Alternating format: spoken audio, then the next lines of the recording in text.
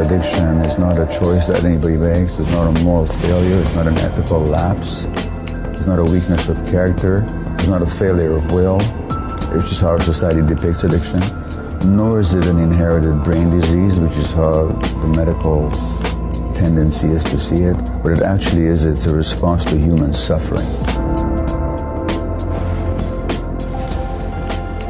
Hi, welcome to the Buddhist Recovery Podcast. I'm Shannon Smith, and I had the great fortune to sit down with Miss Kara Haney today and talk all things Buddhist recovery.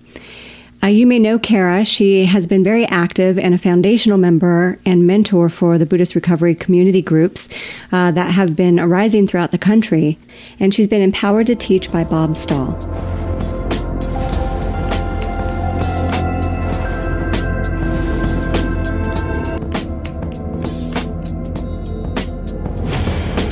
Hi, nice to see you. Hi, Shannon. Nice to see you too. Yeah. So I am so excited to have a chance to talk to you about things all related to Buddhism and recovery. Dave and I were considering, putting together some resources and a podcast, really. And we wanted to have an opportunity to discuss different vantage points and perspectives on Buddhism and recovery and how they relate and intersect. And when we started dreaming this podcast, you were one of the first people that came to mind for me. And I definitely wanted to get a chance to talk to you about this, because for me, you've been somebody who I recognize as having Buddhism and recovery as kind of a centerpiece of your life. So I'm excited to have this conversation with you. Thank you. And yeah, I'm excited to be here. And I just really first want to just appreciate that I came to your mind and in that way. So thank you for seeing me. Yeah, for sure. Well, I'm going to start with an easy question. I'm sure you've been asked this many times, but how did you get started in meditation and or Dharma practice? And was it pre or post your kind of initial recovery process? Yeah. Let's see. Well, part of my story is I was a teenager who I had my first child when I was 17. And during that process, before I had my child, I was exploring different things, like hallucinogenics, yoga, meditation, like what is this consciousness? And so I was just, seeking. I feel like I've always been a seeker. And when I had my daughter, there was someone in my life who gave me a book. And during that time of my life, there's many people, as with teenagers, there's people who are like, you should do this, or you should do that, or don't do this, don't do that. And there was someone who gave me a book that didn't give me any instructions of what I should or shouldn't do, but said maybe this would be beneficial. And it was Thich Nhat Hanh's Miracle of Mindfulness. And I looked at that book over and over the first few years of my having my daughter. I was utilizing substances in my, from the age of 14. And then I had my daughter at 17, and I was able to be clean, what they call white knuckling in the world, for a couple of years. But then even so, during that period, I would read this book, and it helped me with my, just bringing my awareness when I'm, Thich Nhat Hanh says something like, when you're washing the dishes, know that you're washing the dishes, and I'd be like, when I'm changing the baby's diaper, know that I'm changing the baby's diaper, just to bring this really busy mind back to the task at hand, what I'm doing. So I would say that was my first, where I was starting to practice with it. I was born in downtown San Jose, Japantown. So it was, around me was always this kind of, Buddhist culture, different than Theravadan, but still. So I was always intrigued with it, but it wasn't until when I had my first child that I was really introduced to what is mindfulness, what is this practice called meditation, what is this path.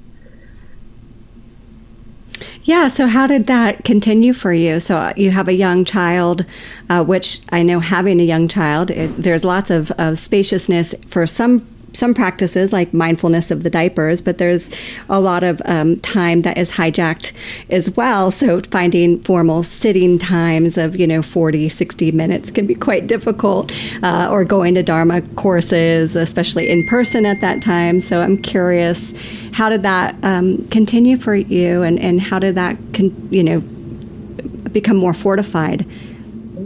Great question. And so that was the introduction. And the sitting practice was like when you can squeeze it in 10 minutes here, 5 minutes here. So my introduction to sitting practice was there were shorter practices. And then it was more of the integration from the cushion to everyday life, right? Where is mindfulness? Where can I find the pause, noticing in the body? So around this time of when I had her, then when I was 19, I started seriously practicing yoga. I was introduced to yoga at the age of 19, which goes hand in hand with just body practice, right? And breathing and finding places to just to pause. When I was as those who are parents, it's like, it's on, right? When we have the young child, and as a single mom, because I was a single mom, it's a constant engaging. And then I did not stay abstinent from substances until I was 24. So then I had that, right, of which interfered or just brought a different perspective of mindfulness and meditation, right? There was times where I didn't. I tried to engage my attention, but my attention was distracted from the cycle of craving and addiction. And so what happened for me is that that happened for a few years, and then I hit what they call bottom, right? I hit a point where it's like, I need to find some other way besides this. And so I heard of the place I was working at. It was a theater at the time in 1995. They did an intervention. Now, all of us at this theater participated in using substances, but I was the one who didn't. They were like, we think you have a problem. And I was like, me? What about all you? So they had me, they invited me to go to a 12-step meeting. It was Narcotics Anonymous. And I went, and if I wanted to keep my job at the theater, I was to continue, and I wasn't ready. And then about 6 months later, something happened for me. I was using, and I had this experience where I stopped breathing, and my daughter was in the house, and I just knew I was going to die, and I didn't. And I remember calling my mom, and she didn't live far from me. And usually my mom and dad were, we had an estranged relationship, but sometimes they would come in and be like, okay, stuff really is terrible for you. Let's let you move into the basement, clean you up for a little bit, and then you have to go on your way, right?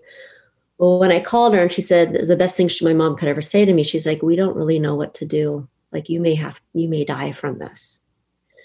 And she just said she loved me, and that was it. And I was like, well, there's a place I can go. I can check out this 12-step meeting.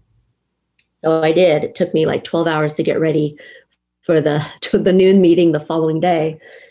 And I went, and, I stuck around. I told myself I would try it for a little while. And why this integrates with my Buddhist practice is because that was then what I found was a community. What I found at the age of 24 were other 20 and 24, 25-year-olds who were into a lifestyle like going to live shows, going to coffee, staying up late, talking, getting into each other's life, right? But they were clean and sober is the terminology we used. And in the 12-step world, you get what's called a sponsor, someone who guides you through these steps. And the person that I chose to do that with me, to develop spiritually and to develop this ethical integrity, she was a Buddhist practitioner. And so when I met her, she used to live in an ashram, and she, practiced in various other practices and lived in India. She integrated these, the spiritual principles around the steps with Buddhist principles. And so it felt like a right fit for me. We utilized a lot of mindfulness, like being aware of, sensations in the body, being aware of thoughts, being aware of how the emotions and the thoughts and the behavior are interconnected, as well as doing the steps, such as like, what is the spiritual principle of, step 4 is honesty, so integrating all of these type of things. Again, my formal practice, because still a single mom, my daughter, I think, was around 6 at that time, very active, had a lot of anger, which was very, valid because of all the things how she was raised, what was going on in her life. So luckily I was around a lot of solid women. So in 1996, I think it was when I had 8 months in recovery, we started doing these Vipassana practices at my house every Friday night. Didn't even freaking know what Vipassana really was, right? Just exploring it.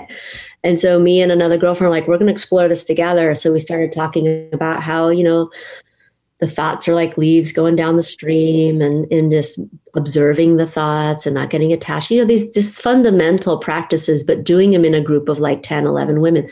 And that lasted for like 13 years, Friday night. And that was this solid practice of women in recovery who wanted to practice in meditation and explore. I was still going to, I've moved a couple times. I'm from San Jose, then I moved to Monterey, and I started going to like the Zen Center in Carmel and practicing there. And there was like a Buddhist recovery group that met each week there. It was more like a 12-step Buddhist recovery, kind of like Kevin Griffin, but not. And so it very beneficial, very helpful. Again, community, and there was a lot smaller group of people that I would practice with. And then it was probably around, my daughter was already an adult by now. I have had my second child. Life shows up. I was married, bought a house, had a baby. Husband died, sold the house. And then I was a single mom again. And so by the time my son was old enough where I could do extensive like retreat time, like not extensive 30 days. I haven't been able to do that yet, but like, a week or 5-day retreats. I started doing that around, I think it was 2012, where I could leave my son. And so that's when my retreat practice really came to fruition, right? So it's like I started doing this intention that I wanted to do 30 nights a year of retreat. Again, I can't do it all at once being a single parent. But, and really I already had established our daily practice, right, for years now. And it just shifted, and my attention shifted from, I still have a lot of like the Zen practice, but shifted more into investigating into Theravada tradition, which came about probably, in my recovery with 12 steps and integrating that with my brother lived in Thailand. And Japan. And so he introduced me to a lot of these teachings in like the early 2000s. And so it just was a good fit. And what happened was I moved to Santa Cruz, and there was a very active insight center here.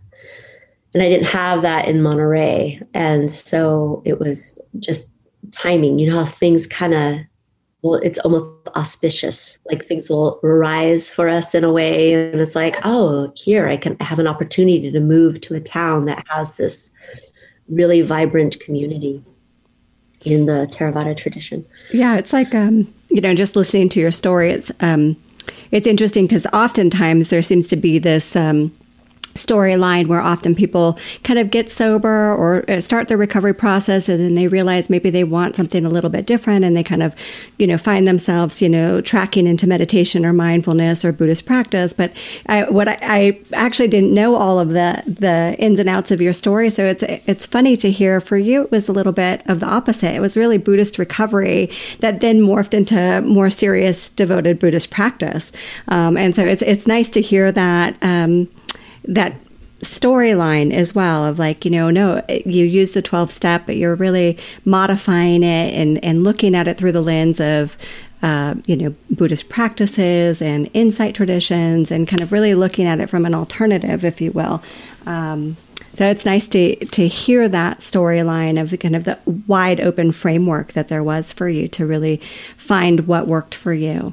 And then to later, as you were more developed, really say, this is something I really want to get serious with, and to find yourself in a position to be able to be now where there was a center available with teachers. It's nice to kind of hear that. So rather than trying to fit Buddhism into your recovery,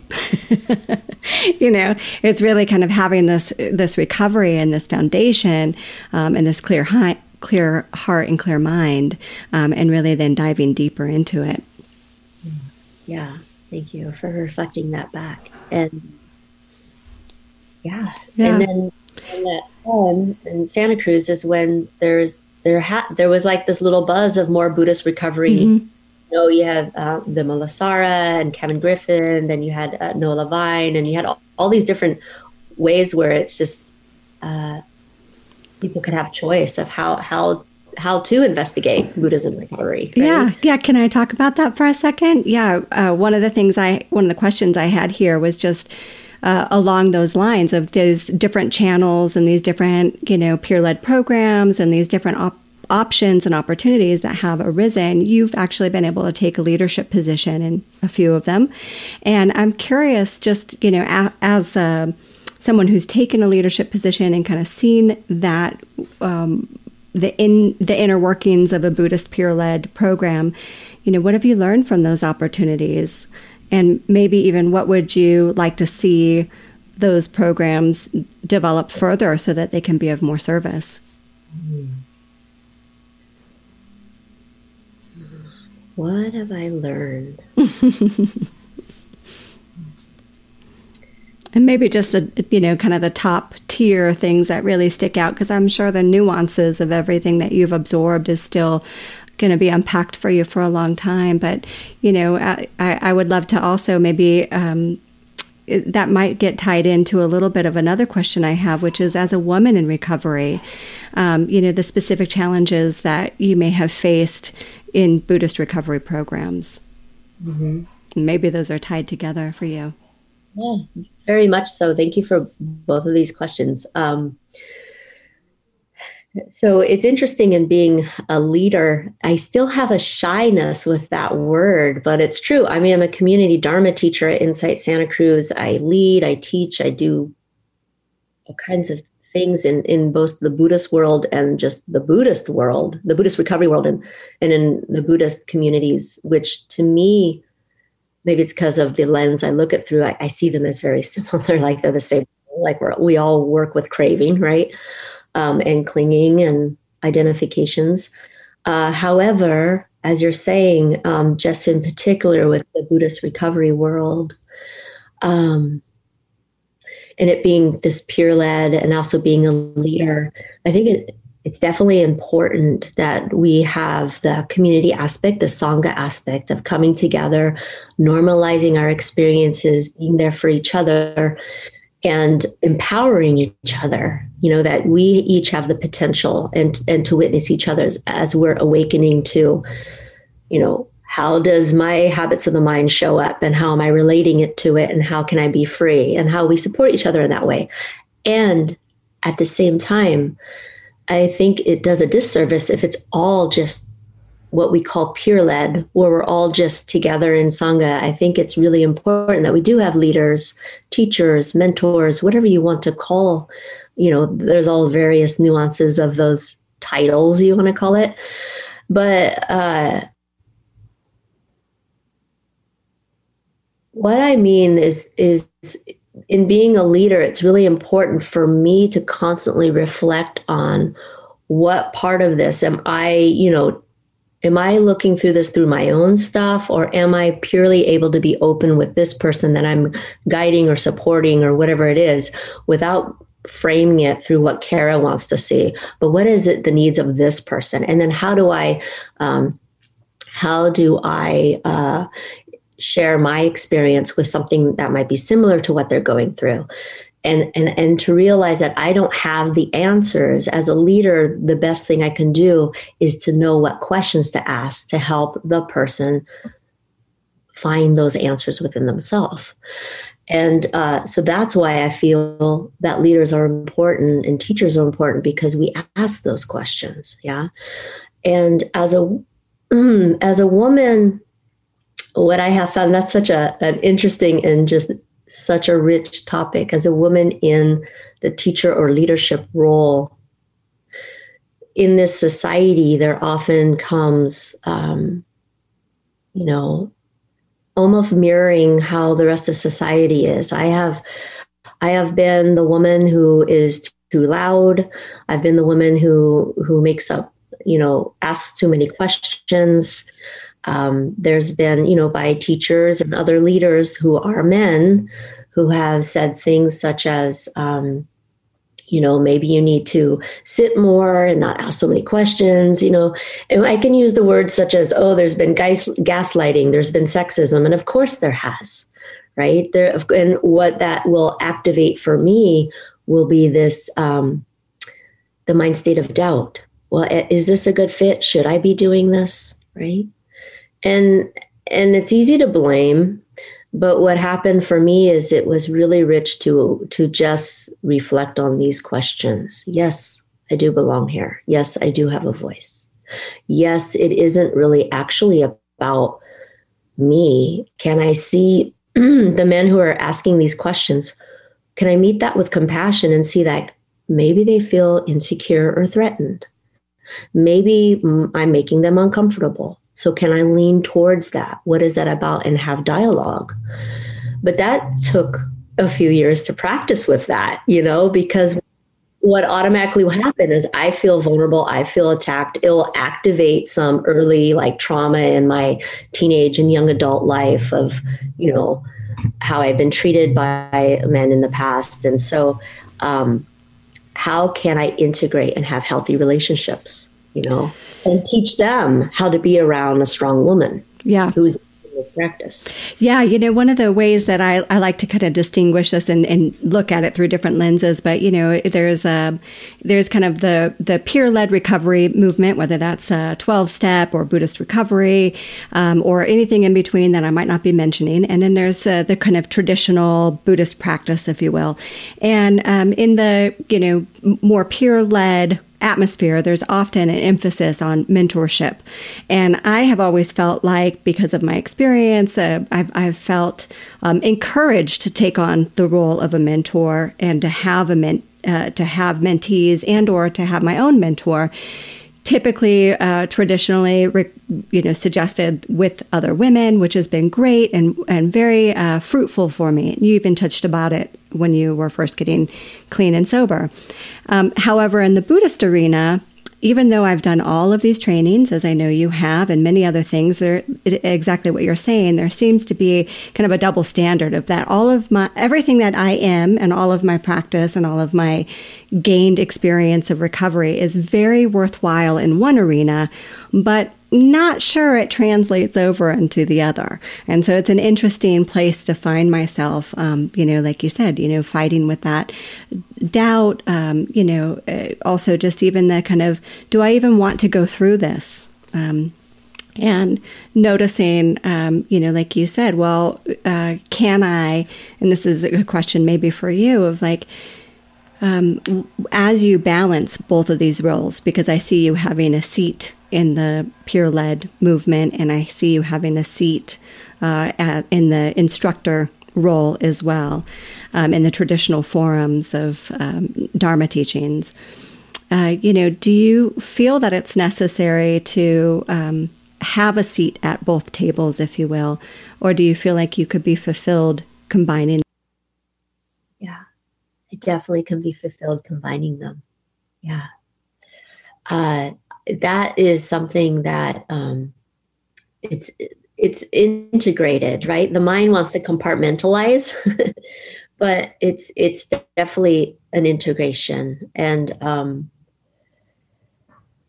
I have a seat at the table already, right? And so what now? I keep showing up. There continues to be opportunity to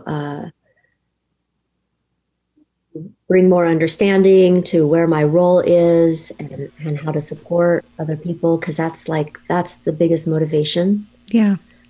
And do you feel like what you bring into the recovery world is different than what you would bring into, kind of just a drop-in class, if you will? Do you see addicts as having, or people who identify as addicts having a different need or a way to, integrate their Buddhist practice towards their recovery? Great question again. And my first reaction, answer I wanted to give you right now is no, I mean, we're all craving from something, addicts and just people who don't have that relationship to whatever it is, be it substances, people, shopping, sex, whatever. However, the difference would be because I feel that Kara shows up and I'll lead something or mentor or give support in just the way I do, because I integrate all these, the Buddhist and recovery world. It's just so much part of it's in my bone marrow. And however, I can change the language, right? I can change the language so that, using the speech that, so that I can have connection and there can be understanding with someone who's new to just realizing, oh, wow, I have this relationship with this substance that's creating so much pain in my life. Instead of, start talking about suttas or start talking about, something that might be dependent origination, which just not there yet, right? Let's just talk about, we can see the suffering. Let's try and understand it. And sometimes not sometimes, but oftentimes I just don't see a clear, I don't think we have to put the people who are in recovery and are practicing Buddhism in one camp and the people who are practicing Buddhism in the other path. I mean, they're one and the same to me. There's just a focus is a little bit we're looking at suffering. And to tell you the truth, I love those who are let's make the suffering. And as I know you do too, it's the heartbroken, so to speak, the people who've been through the many hells, I trust, those are my people. Yeah. Right? Yeah, I like what you're saying of that, part of the the way to distinguish is some of the languaging that you're using. As well as just some of the kind of common suffering. And I think you touched upon it early on, and that is also the community, that there is something around the shared suffering with these common themes where, really kind of it's a supportive atmosphere. When you're in a room or in a gathering or on a Zoom nowadays with people who are having similar causes of suffering, there is something bonded about it, where you can kind of really see each other in one another and say, okay, this is working for you. This is helpful for you. This makes sense to me. This is, directly addressing the way that I'm feeling, in private, behind kind of closed doors, internally. This is some of the experience that I'm having, and this resonates. And I think that is an important piece specifically for addicts. I think, kind of in a regular drop-in Dharma class, I think a lot of people find that as well when they start to unpack the relationship to mind and thoughts. But something more, my experience and the question I always ask myself is, why differentiate Buddhism and Buddhism for recovery? But it keeps coming back to me is that there is a sort of urgency to that, that the urgency of needing to break these habits is pretty sincere, especially when we're talking about drugs or alcohol or severe eating issues or self-harm. These things can be quite difficult and need some immediate addressing, Yeah, the urgency. I like that you use that word. And there is, appreciate what you're saying, there is now, it's both and, right? So I don't want to compartmentalize Buddhism recovery and then Buddhism. They're all integrated. And that being said, when I've both led the Buddhist recovery and then just the Buddhist groups, the core underneath of what people are sharing is like unworthiness or fear of abandonment or these type of things. However, there's also a safety element, and there's this like sense of, like I said, like these are my people. When we're in Buddhist recovery, we can begin to talk about, heroin or food or these type of relationships that may create such a separation with people who don't have those experiences. We go into Buddhist communities and people are like, oh wow, you've done crack. Like I don't even know what to do with that. I don't know what that is. Like you're one of those people, and which is again weird because in Buddhism, right, practice is not to like us and them, but we do that. Right. Yeah, you have to have a starting point somewhere, in order to kind of get into the mainstream, if you will. That's right. And so that container is created in these Buddhist recovery communities. If early recovery, when I was told, well, it wasn't probably skillful in the way it was told. However, I was told there's no self. I was like, what the fuck, right? Like, no self. Like, because my relationship with myself was so violent and unhealthy and dissociative, I needed to create a really like grounded self. I needed to understand who I was first before I could even understand to not attach to that. So it's like that is all interwoven with the craving cycle and what I was, clinging to, and to have those conversations. That's where that community of people with similar experiences is really beneficial. Yeah. Now you've been in both 12-step and, and Buddhist practice for a long time. So one of the questions I have is, do you think there's anything that the 12-step community offers that Buddhism doesn't? Maybe just easily more accessible. God, I mean, absolutely, right? You can get on a Zoom meeting and you can go to 50 meetings today if you had that time, Buddhism's been around longer. Right. Just their format, and, because we have a map as well. We have various teachings, as that it's just, I think, accessibility, because there isn't anything. I mean, they have an element of, there isn't anything that I can think of. And to flip that question on its head, what would, if you were to say, what would Buddhism have that maybe the 12-step world doesn't? I can speak with my own experience of what I have seen in 12-step that works for many. So it's not like it's a bad thing. Oh yeah. But what happens, what I've noticed more so in 12 steps than I do. Well, it does happen in the Buddhist world, but I really see it's really apparent to me in the 12 step world is the attachment to view, and just like, well, this is the steps, this is what it is, and this is what we have to do, and if we do it any other way, then it's not going to work.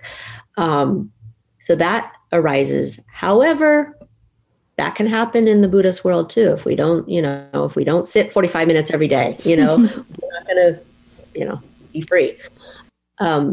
So there's that aspect of it, the rigidity or the attachment to view.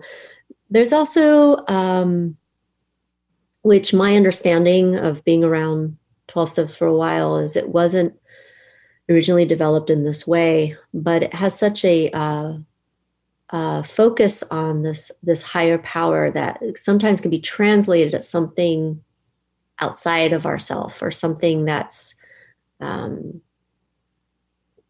this is again just my experience, but oftentimes what I hear, even with my friends that I have 25 years in recovery, and I'll hear them like, well, God willing, I didn't pick up today. I'm like, you have 25 years in this, and you are worried that like it's almost like if lightning hit you, So that's that type of aspect of, I appreciate in the Buddhist, if we're going to compare, of fully taking the accountability, knowing my actions, knowing the intentions, knowing that, my potentiality, knowing like really there is this being awake to every effort, or to as much as you can, right?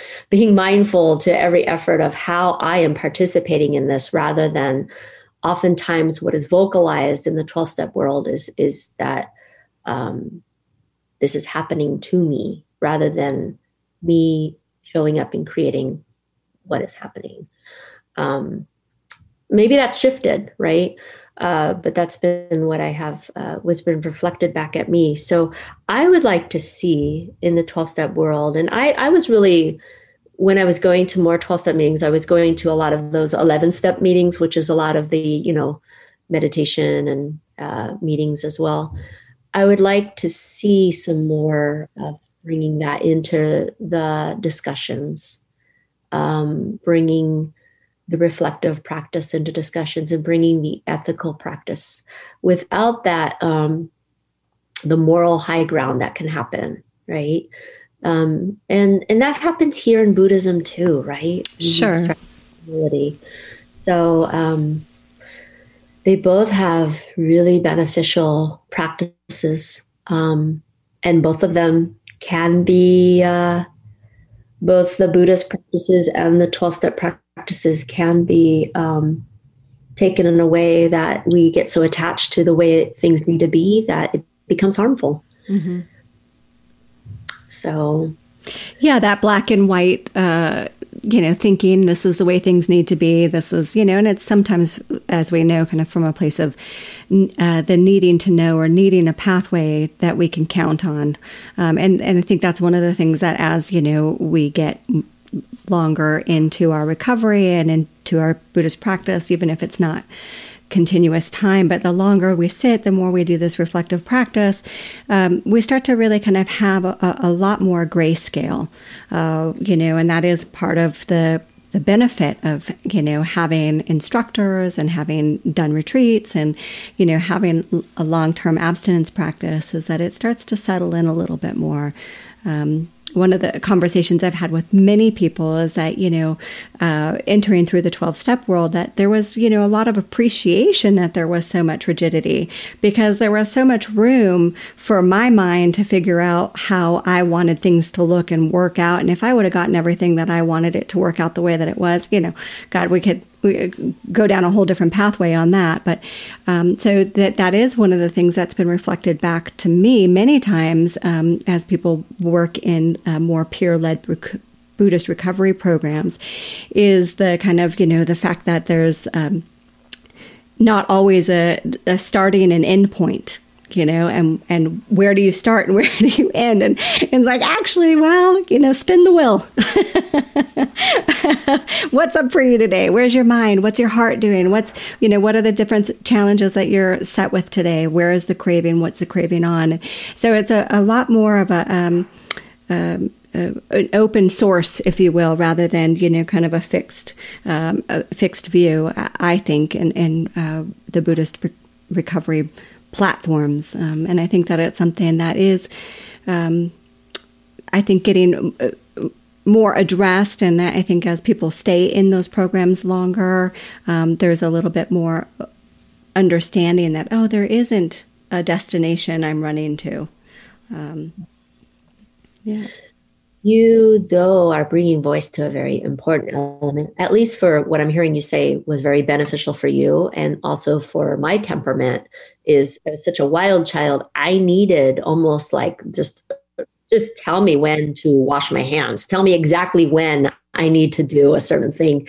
And so that's what the 12 steps and my Buddhist practice, it really helped. I mean, I needed in 12 steps, there's that sponsor, right? And she told me, specifically like certain things that were important. I had to have assignments done. I had to write. I couldn't be in a relationship for a year because that was one of my drugs of choice, right? Was people.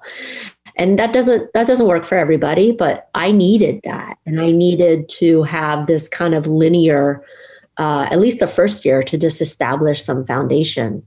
And that's one of the things that I did appreciate with, and I know, like Kevin Griffin with the 12 steps, there is that sense of like you're moving into this, thing. Even with the refuge recovery, there was this, although it's always suggested, of course, no one's forcing you to do anything, but it's like, hey, breath practice and then forgiveness practice, do those every day. And then at 30 days, you do this. And then at 60 days, you do this. Like it has a map, which that's what I needed in 12 steps. That's what I needed when I came into to a degree of mentoring with people in Buddhist recovery. It's like, okay, look, we could do this Four Noble Truths, and we can look at this, and we can sit every day for 30 days and text me that you sat, just to establish a practice. Some may say that that isn't beneficial for them, but there's plenty of people where that is beneficial, right. Especially coming in the throes of active addictive cycles. We have to just cut that, habit and create new habits. And are we going to push against those? We certainly are, right? But sometimes we assess the suffering and the hell that we've been in as way worse than, okay, I'm going to sit every day for, in the beginning, maybe it's only 5 minutes because the mind is just. Yeah. I mean, I think being at home so much right now with COVID, and kind of, we jokingly call it our year-long home retreat. And, there is something about that. Like if you go on retreat, there is a designated schedule. Maybe you're going to sit, you're going to walk, you're going to have breakfast at a certain time. There's, work periods, there's rest periods. There's time to come in and have formal teachings. And so there is something, I think, that we are learning to appreciate when there is kind of a rhythm in which we're working in. Yeah. Yeah, you touched on it a little bit as you were kind of listing out some of the things that you do with some of the new mentees, or as different programs might suggest. But in your opinion, and in your practice, what Buddhist teachings do you find to be the most supportive of recovery? Well, of course, there's the all of them. Besides all of them. I mean, I really, I'm such a body practice. I mean, I do the 32 parts of the body. The Satipatthana Sutta is just, mindfulness of the body, mindfulness of the feeling tone is huge. I mean, that's one of my favorites, just noticing. I mean, that's a little more advanced in the very beginning of recovery. It's like feeling tone. What the hell is that? Right? Is that anger? But we could start touching in it. Like, what is that? Is that pleasant? Is it unpleasant? What does unpleasant even feel like? Maybe pain isn't so much that quick aversive reaction, but maybe it's just tingly or numb or warm. Like, let's investigate what is this thing we call pain and change our relationship with it. So I appreciate that. These mindfulness of the body practice, mindfulness of what's the state of our mind.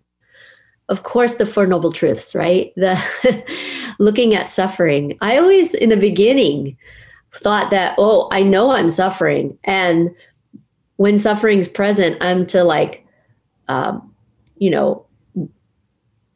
get rid of it. I'm supposed to somehow stop the suffering. But actually, the Buddha teaches we're to understand the suffering before we change anything, to really deeply understand the causes and what it is about the suffering. And so that takes us building our tolerance, and that takes time. That doesn't just happen. Okay, you got 30 days, suffering, you understand. That's revisited again and again in different levels. And this Buddhist practice is so about subtleties, right? Our practice. And so how does suffering arise? And then when we think we got it, it's like, it's just even deeper than that. It's more richer. And the insights that come from that. So definitely the Four Noble Truths. Yeah, I found the feeling tone, actually. I'm not surprised that you find that as a helpful practice, because I think we have so much in common. But I found that to be a very rich practice to start to label and understand kind of when I wanted to, the old adage of I wanted to move my leg because my leg was falling asleep, or it hurt, or I thought it was going to fall off, or I was going to be paralyzed for the rest of my life if I sat here any longer. And to learn to make the relationship to tolerating, uncomfortability. And that was so much of the crux of my problem was I didn't want any uncomfortability for any period of time. And I cling to pleasure. Oh, this feels good. I'm going to continue ruminating in this thought and having this fantasy as I'm sitting here, rather than cutting it off and coming back. And so, watching the connection between my relationship to pleasure, to pain, to, neutral was like, if I'm in neutral, I better shift, out of it quickly. Neutral, I don't think I got neutral for many, many years. So yeah, I really appreciated that practice as a tool to begin to understand the workings of my response. Yeah. Mechanism. And it's where I totally relate to what you're saying, where it's coming up like currently. This is interesting because it's what I'm working with right now, the feeling tone of when neutral arises. There's a habit that I do. I'll start fidgeting, and I'll fidget by like rubbing my thumb over my cuticle. And it's very subtle. There's nothing wrong with that. But what it does, there's a distraction that's happening. And so this is what the practice brings to just my understanding. So what is this slightly neutral, which has now shifted to unpleasant? Why? And when I look into what it is that internally the voice, it's like, I don't want to be here. I don't want to be in neutral. Am I finding it bored? What's happening? Is it because it's not entertaining? Does it have my attention? But it started with what got my attention was noticing the fidgeting of the fingers, and then noticing neutrals, and then neutral switch to unpleasant. And so it's so rich in what we can just understand about ourselves. And then noticing that the judgments that might arise, right? The criticisms. Well, why do I do that? Maybe I do that because my mom, whatever, the story. And it's actually unhooking from those stories, just allowing it to be here.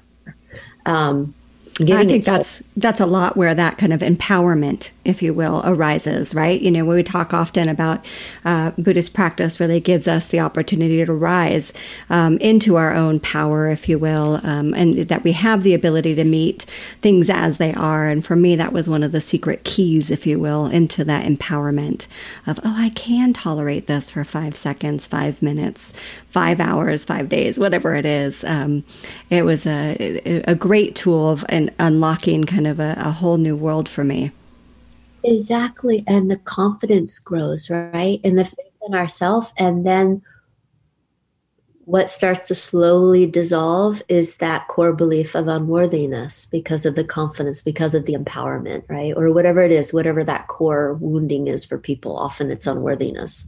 But yeah. Yeah, beautiful. I mean, I feel like we could go on, and I know that there's probably another time for us to sit down and have the conversation again, maybe in more detail about some of the other aspects of Buddhist practice. But just being sensitive of our time, I wanted to just, before we close, see if there was anything from your perspective that, as far as a topic or a question that maybe you thought we were going to be able to address but didn't get asked.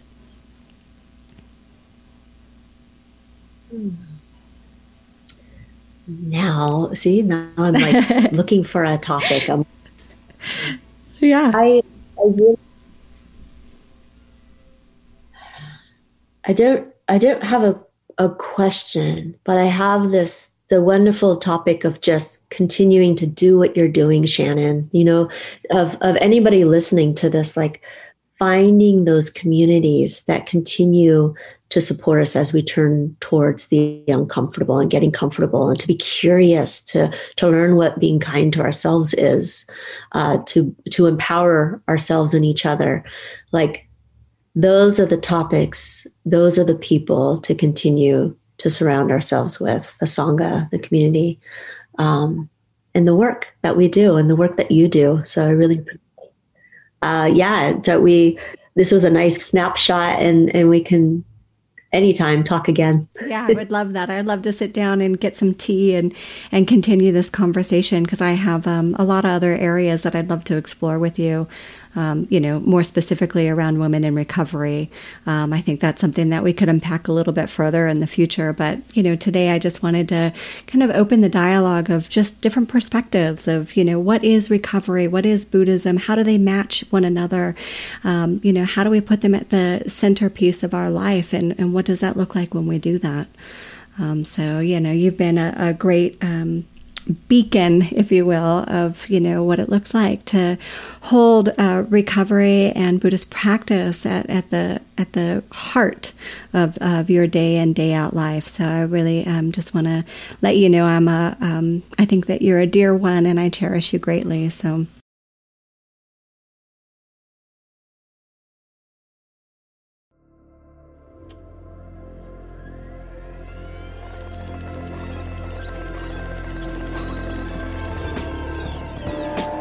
Addiction is not a choice that anybody makes. It's not a moral failure. It's not an ethical lapse. It's not a weakness of character. It's not a failure of will. It's just how our society depicts addiction. Nor is it an inherited brain disease, which is how the medical tendency is to see it. What it actually is, it's a response to human suffering.